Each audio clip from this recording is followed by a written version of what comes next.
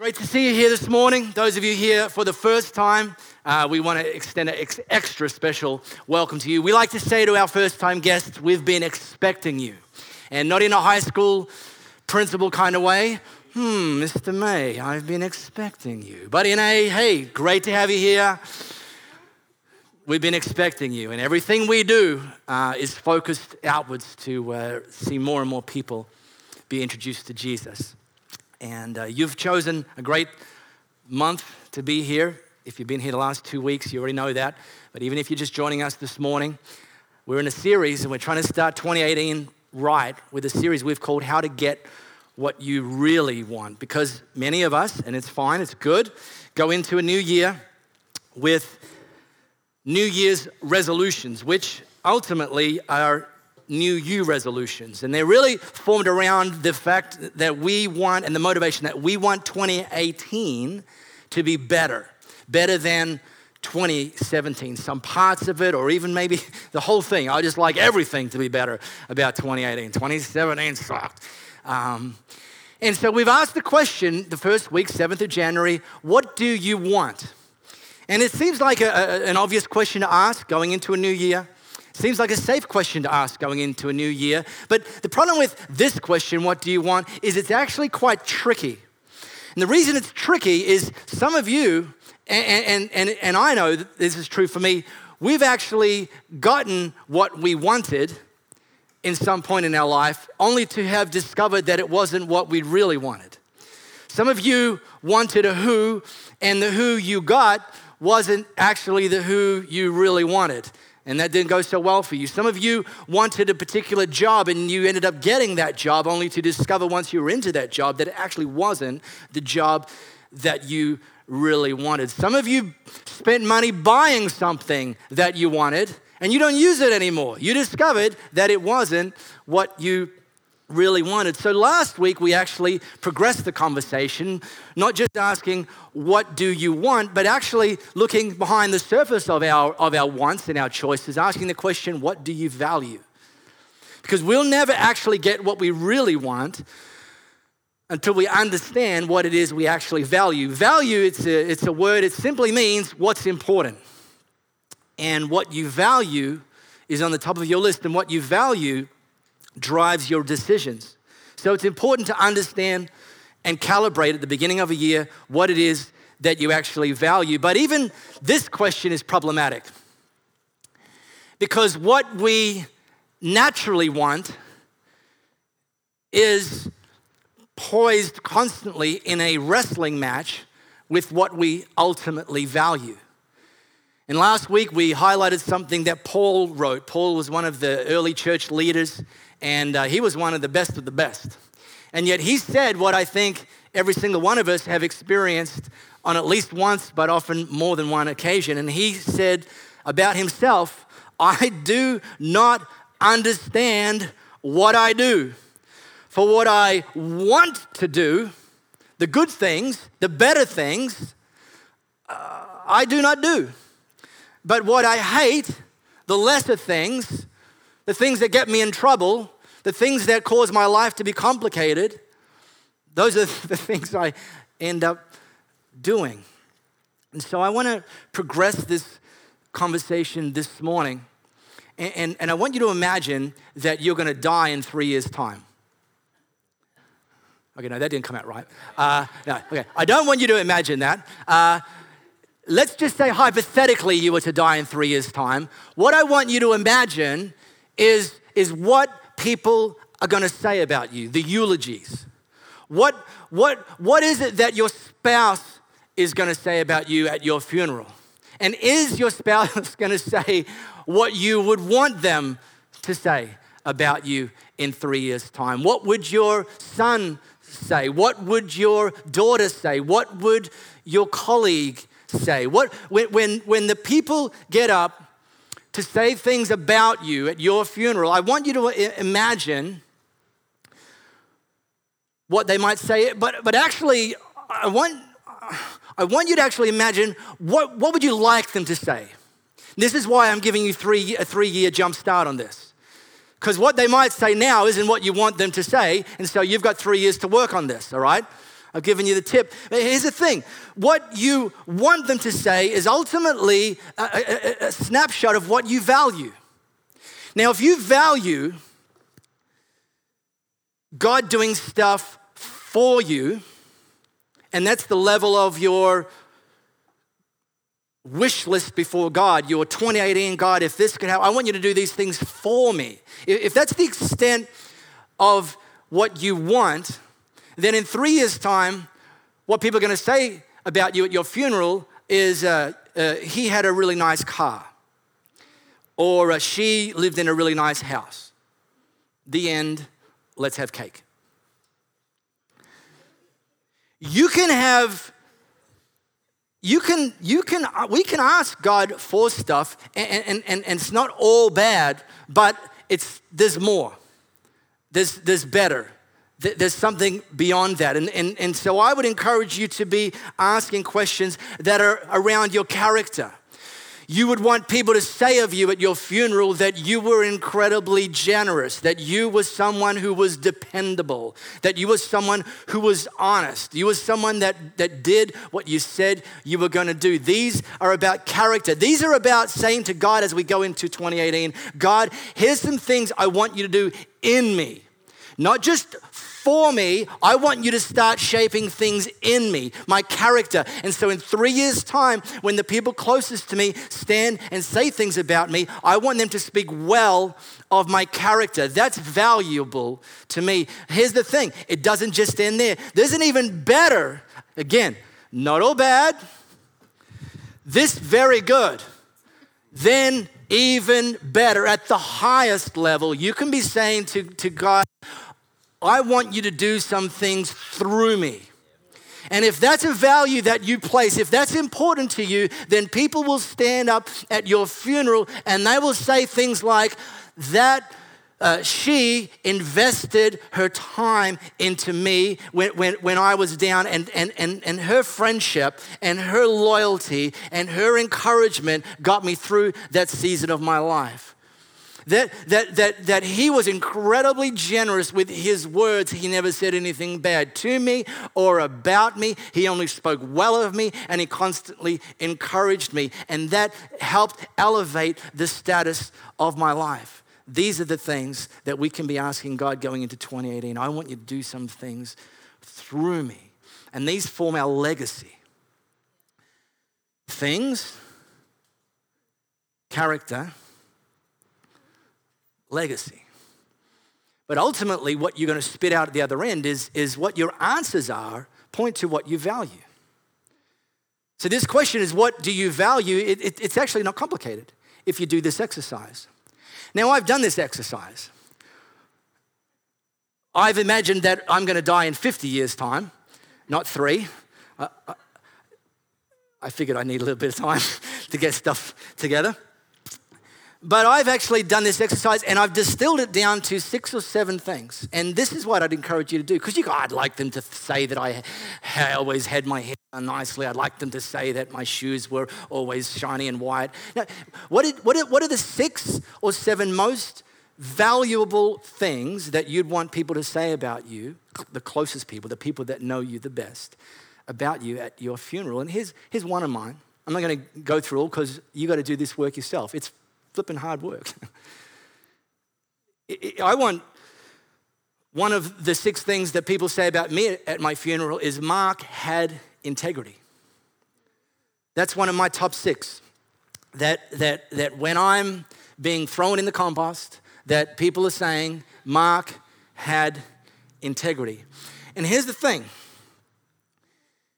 It's not just enough to identify what you value. That's an important starting point. Identify what you value. Make that list.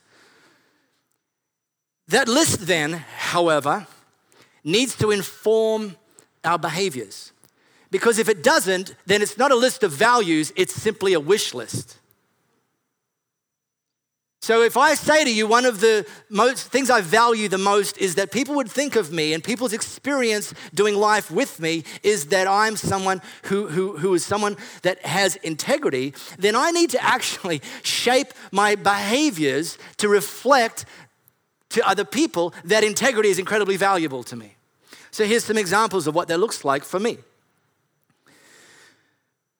When I make decisions, I need, and this is true in leadership, but it's just true in life. It's true in marriage, it's true in parenting, it's true in the workplace, it's true in life, that when I make decisions, I need to make sure that I'm not the primary object of my decision making, that I'm not putting myself and my motivations and my outcomes and my needs first, because that's not integrous, that's selfish.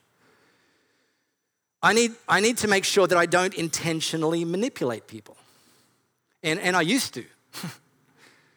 And then it became valuable to me to be someone of integrity, so I had to stop intentionally manipulating people and start treating people with integrity, or else it's just a wish list. One of the main reasons I don't do and I don't like sarcasm is when you're sarcastic with people, there's a splinter left with them saying, I wonder what he really meant by that.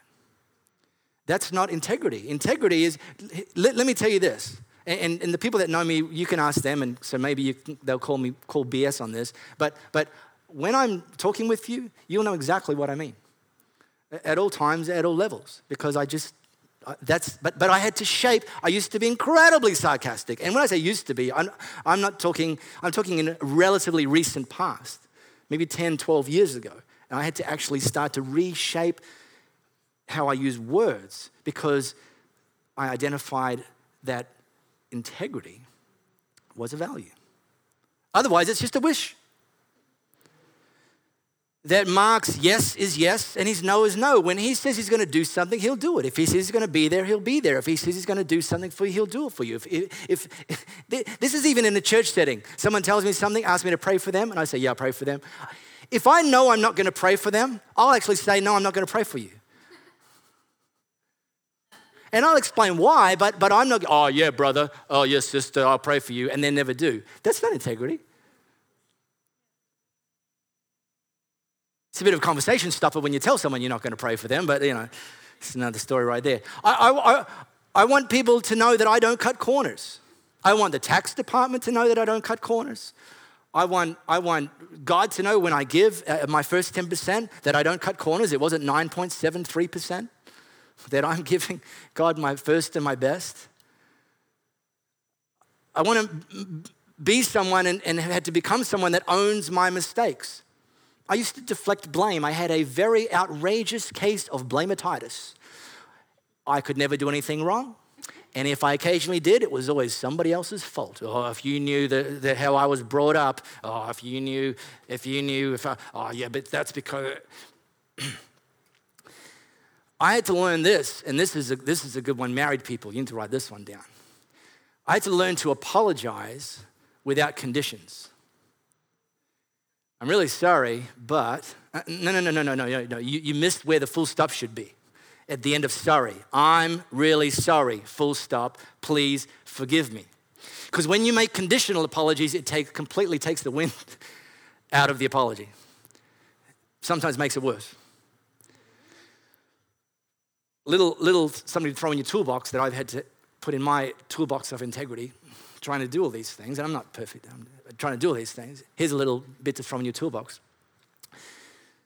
There's reasons why some of you do the things you do, and it's often important for you to communicate the why behind the what, the motivation behind the action, especially when there's misunderstanding. But don't blend that into an apology. Yeah, I know, I'm sorry, but here's what you do. Say, I'm sorry. Would you mind if I give you an explanation, though understand it's not an excuse? What I did was wrong, full stop. But would it help for future reference to rebuild trust for me to give you an explanation? An explanation, but it's not an excuse. You like that? And I know you like it because you would want other people to do that to you. But you can own that and you can add that. And so this is just examples of how by identifying what you value and then actually backing that up with shaping your behavior, then you're more guaranteed people will actually say that about you at your funeral, whatever your top 6 or 7 things are. Now, I need to let you in on a little secret. Well, it's actually not a little secret. It's actually a pretty big secret. You guys keep secrets, right? All right. All right, here goes. This is tough. Okay. I'm not perfect. Oh, I know. Like, as shocking as it is for me to say that, it's obviously very shocking for you to hear that, because there's so very little evidence to confirm that that's true. But I'm not perfect. In fact, when I think about not being perfect, it reminds me of my dad's favorite song when I was a teenager. My dad had two, I guess you call them bouts or whatever you call, of clinical depression, where he was hospitalized for many months at a time. And part of his rehab was counseling, part of his rehab was some medication. One of the things after his second time of hospitalization for clinical depression, the counselor actually, as part of his therapy, got him listening to country music. And so this was back in the day of cassette tapes. And so my dad had rows and rows and rows of cassette tapes. And at home, morning, noon, and night would be country music. And I'm thinking to myself, he's depressed. And he's listening to songs that are about, I lost my dog, I crashed my pickup truck, my wife left me. And I'm like, this music is so depressing. How in the world that someone who's depressed, how is this therapy? And then it dawned on me. When you listen to country music, you realize your life's not that bad after all. It's like, I still got my dog and my pickup truck. And so, but one of the songs actually kind of went against the grain of this depressing genre of music. Apologies, Keith Urban. And I still remember it. It's the only song that I remember, and it goes like this. I'm not going to sing it. I could sing it. I don't sing. I could sing it, right? Because here's the thing about when I sing songs, I butcher them, but country music actually comes pre-butchered. So if I sing it and you think he's butchering that, you'd be like, no, actually sounds about right. But look, I won't. I'll recite the lyrics to this song that my dad loves so much. Oh Lord, it's hard to be humble when you're perfect in every way. I can't wait to look in the mirror. I get better looking each day. To know me is to love me. I must be a hell of a man. Oh Lord, it's hard to be humble, but I'm doing the best that I can. All right? Yeah. So, I get it. That challenge has been handed down from my father to me. It's hard to be humble. No, I'm not perfect. Let me let you in on another secret. As a leader, I make mistakes. Yeah, I know. I'm not proud of them. They're never intentional, but they happen. I do. And part of our code as Elevate Church is we place a high priority on building trust through open and honest communication. And within our team members, if something's not clear, we encourage them to go to the person and ask them, help me understand. Just tee off with that, help me understand. And so had a couple of our team members about 18 months ago come to me and say, Mark, can we have an honest and open conversation? I said, yeah, sure. So we did, we sat down.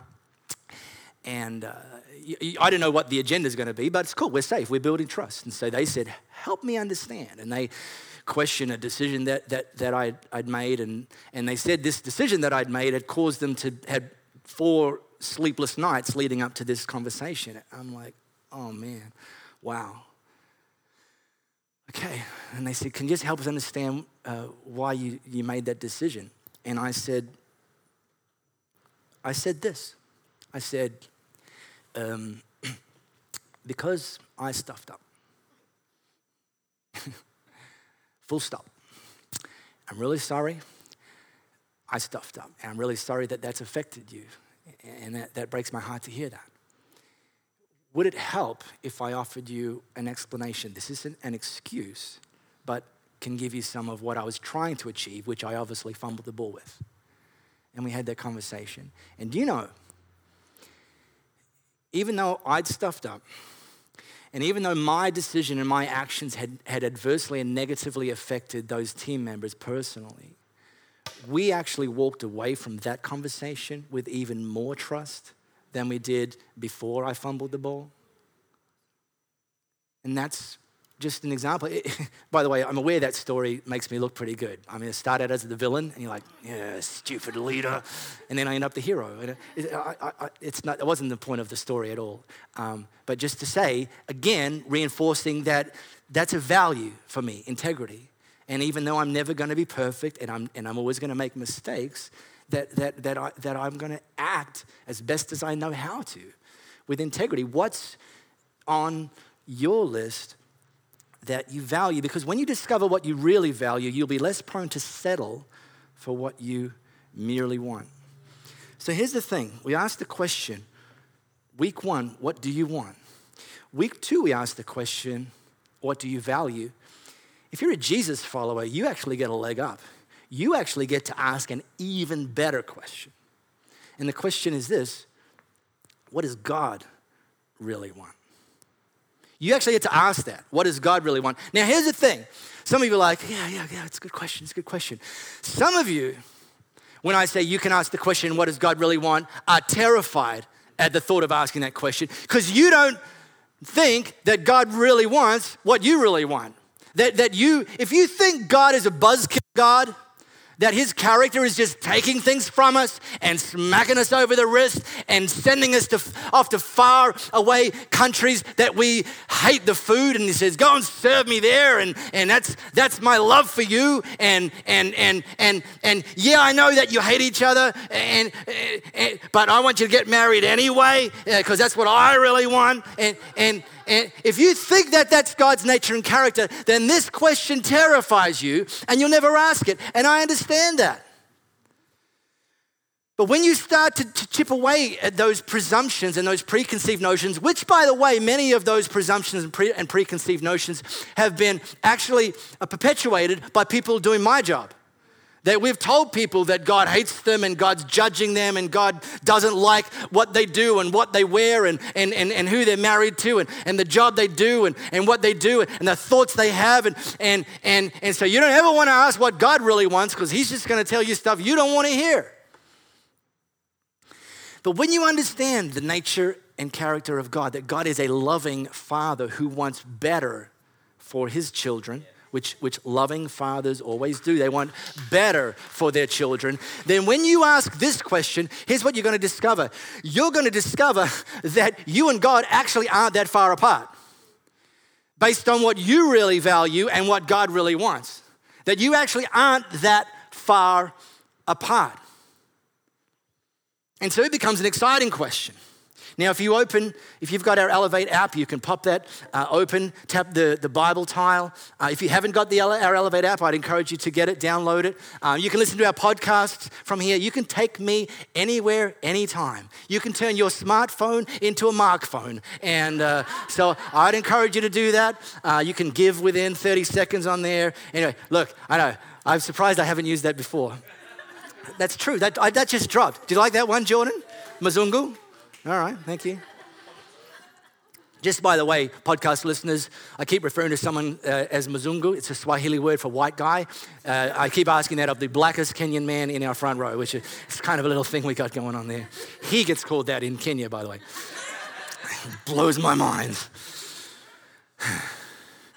Paul, same guy that talked about the fact he doesn't understand what he does and that he doesn't do the things he wants to do and does do the things that he hates to do. He actually wrote this to another church, a church in a place called Galatia. And he said this, but the fruit of the Spirit is. Now, this is a word picture. Maybe at first glance it's like, but the fruit of the, what? Fruit? Okay, let me break this down for you. He's prefacing what he's about to say. He's prefacing, this is what this essentially, this part of what he wrote to them, this is what it means.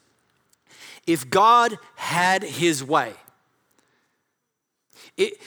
if God were to override your free will and make you think, say, and do exactly and only what he wanted, which he'll never do, but just if he did, if God this afternoon could take complete control of your life, then this is what will happen. This is before saying the fruit of the Spirit is. If God could fully take control, this is what will happen in your life. This is the outcome. This is what it will produce. This is the fruit that will produce. So he starts to list the fruit. Hate, sorrow, fear, frustration, meanness, badness, faithlessness, unkindness, and slavery to all known appetites. Is that what it says in the app? Is that it? Really? There's a typo in there? That, I am happy to say, is fake news. Because look at that list. Hate, sorrow, fear, frustration. This is what you don't want, right? For you. If we had taught a series of what don't you really want, this would be on the list. The good news for you is this is also what God don't really want for you and for me. All right, let's get this on track and talk about if God could take control of your life, he would produce in you and through you the following things: love, joy, peace. I could just stop there. Just those three alone would solve 90% of your life's problems. Just those three. Just love, joy, peace. You could go to work tomorrow and find yourself, if God took control of your life, you could find yourself loving the colleague that you don't like. You could find yourself, when you go to get your takeout coffee, buying a second one for them, even though you don't like them, because God's taken control and you've suddenly become generous towards them and you've started loving them. Joy. Some of you have met people who have this in their life and you think they're crackers. You thought they were on something because you've seen what was going on in their life, and it was destruction, and yet they had a joy about them, and you're like, does not compute. And peace. Some of you have to get a prescription for that. And unless you get that prescription and take that, you don't find yourself experiencing this. But this is what God really wants for us. Right now, Louis and I are in the middle of moving house. Yes, and I literally mean the middle. It's taking quite some time because Louis drives a VW Polo, so we can fit only 2 boxes in at a time. And I ride a Vespa, and so that's completely useless. So yesterday we made 15 round trips with 2 boxes at a time. And thankfully it's only 2 kilometers each way. And thankfully it was only 35 degrees. But we're moving house.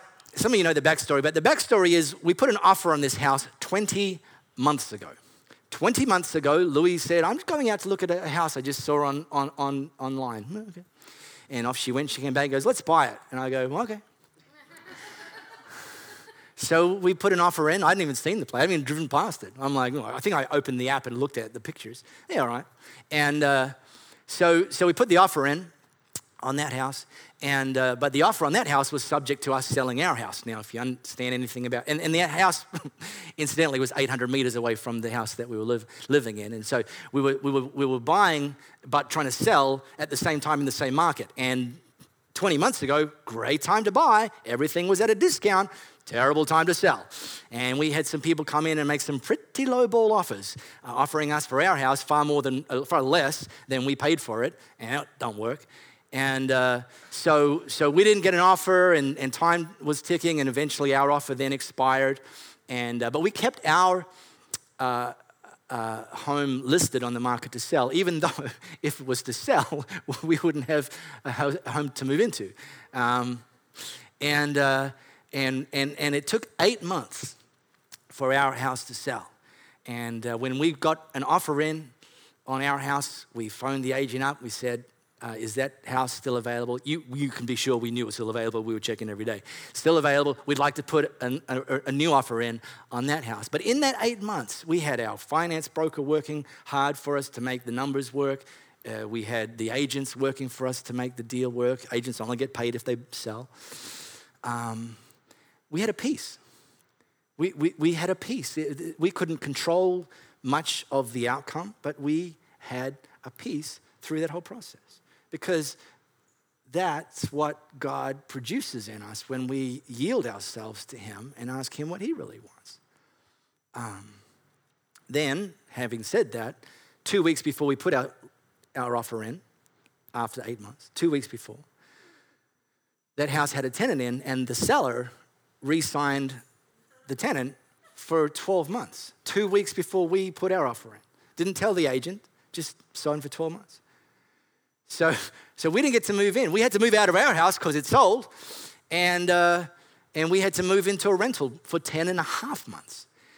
And so we've had to pay, 2 times the removalists. We had to live, we got to the house that we're renting, and we're like, we're just gonna leave most things packed in the boxes.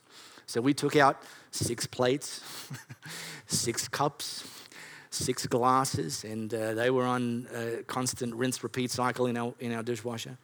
And we lived there for 10 and a half months. It's a tiny place.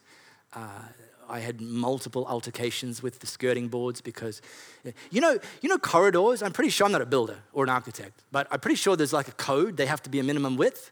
I think whoever designed this place we're living in didn't stick to that code because we almost have to go sideways up and down the corridor.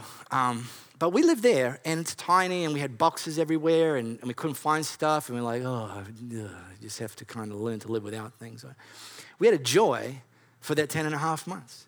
God used that little tiny house, many of you have been in that tiny house, to see lives changed, to see relationships formed, to see prayers answered, to see miracles take place, to see food consumed in excessive quantities. There was a joy even in the midst of not optimal circumstances. And now we're moving. And moving isn't glamorous. It really isn't. If you've ever moved or moved recently, you'll know that. It's not glamorous. Especially when it's 35 degrees and you're relying on a VW Polo and a Vespa. And Louis is the stronger of the two of us. Nice way of saying I'm pretty useless in this process. But we've had a peace. We've had a patience. In this 10 and a half months living in just temporary accommodations, having bought a house. Oh, you bought a house? Yeah. Do you live there? No. What? We had a friend say, oh, I couldn't do that. I couldn't do that. I don't have the patience for that. And I said, yeah, you could grow in that patience. That's what I said. I wasn't being a smart ass. I said, you could grow. Like, I probably 10 years ago wouldn't have had the patience either. But the fruit of the Spirit is joy, peace, patience. And here's the thing. These things, they're not meant to just be wheeled out like the fine china when the special guests arrive. These are not just meant to be wheeled out when the special circumstances arrive. These are the everyday things. These are the going to work things that you and I can actually have flowing through us, empowered by God's Holy Spirit. These are the everyday in your marriage things. These are the everyday with your kids things. These are the everydays in your place of study things. These are the everyday things that actually, if we allow God to answer the question, what do you really want? He starts to talk about this stuff. And Paul goes on shortly after this same letter and says, since we live by the Spirit, here it is again, since we live by the Spirit, since we're empowered by God's Holy Spirit, since we're not just saying, well, I've always been this way, or I was brought up this way, I've never been very patient, I find it difficult to love, you wouldn't be joyful either if you knew my circumstances. If we live by the Spirit, we don't live in denial, but we have access to something else, something extra in our life. Since we live by the Spirit, let us keep in step with the Spirit. James, last week we talked about this word picture that we want to do certain things, but we keep getting dragged away. Instead of getting dragged away, keep in step with the Spirit. Because here's the thing. When Jesus went up to his 12 merry men, tapped them on the shoulder, he did not say to them, obey. He did not say to them, submit. You know what he said to them? He said, come, follow me. And they went, where are we going? And he says, I'll tell you where we're going. We're going to experience love and joy and peace and patience and 4 other things, because there's 9, not 7. Rochelle, Christy, thank you. Apology accepted. From me to you. Back it up, Brando, just to that previous slide. What do you really want? What do you really value? And what does God really want? I'm going to point you to this stuff. And I could point you to this stuff with an incredible level of confidence because I actually know you already value this stuff. And here's why I know that you already value this stuff.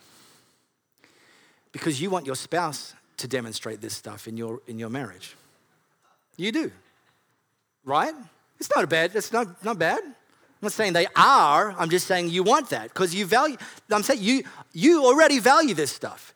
You value this stuff, parents, because you want your son to marry a girl who demonstrates this stuff in her life. You want your daughter to marry a guy who demonstrates this stuff in his life.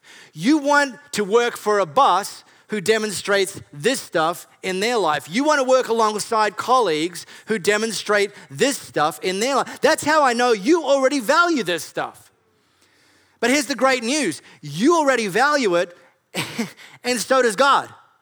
And so what you really value isn't actually far apart from what God really wants. You're closer than you think. Already. You're like, oh, well, didn't waste the time coming here this morning. I was already there. No. You needed me to tell you and show you that. You already value that stuff. But don't just leave your values on a piece of paper. Orient yourself. I'll just finish with this. Louis and I driving back from one of our 15 box drop-offs yesterday, and we started to get at each other. Here's the thing. You hear that opposites attract? That's us. But what you don't hear people tell you, full disclosure, is opposites also attack. It's true. You need to know this. Some of you need to know. Some of you are in marital bliss because you married someone just like you, and you share all the same interests, and you have the exact same personality, and you're like clones. And no, where opposites attract. But here's the thing with opposites attract is some of the things you used to find cute, in due course, start to really bother you, and opposites attack. But you need to know that about it. You need to know that. And so when it starts to happen, you can actually pick up on it. So we're driving back. Louis drives. He's my Uber. Louis is driving, and we're moving, and it's hot, and I was exhausted watching Louis carry all the boxes. And we started to get at each other. We have waited 20 months to finally move into this house. And we're getting at each other during the moving process. And I said, babe, it was me that was at fault, obviously. It's true. I said, let's not let anything steal our joy. It's not glamorous. We're moving boxes. Ugh. Be here next week. We're going to finish this series off. And I'm excited. I'm glad that you're here. I pray that it's valuable. And I owe you 9 minutes next week.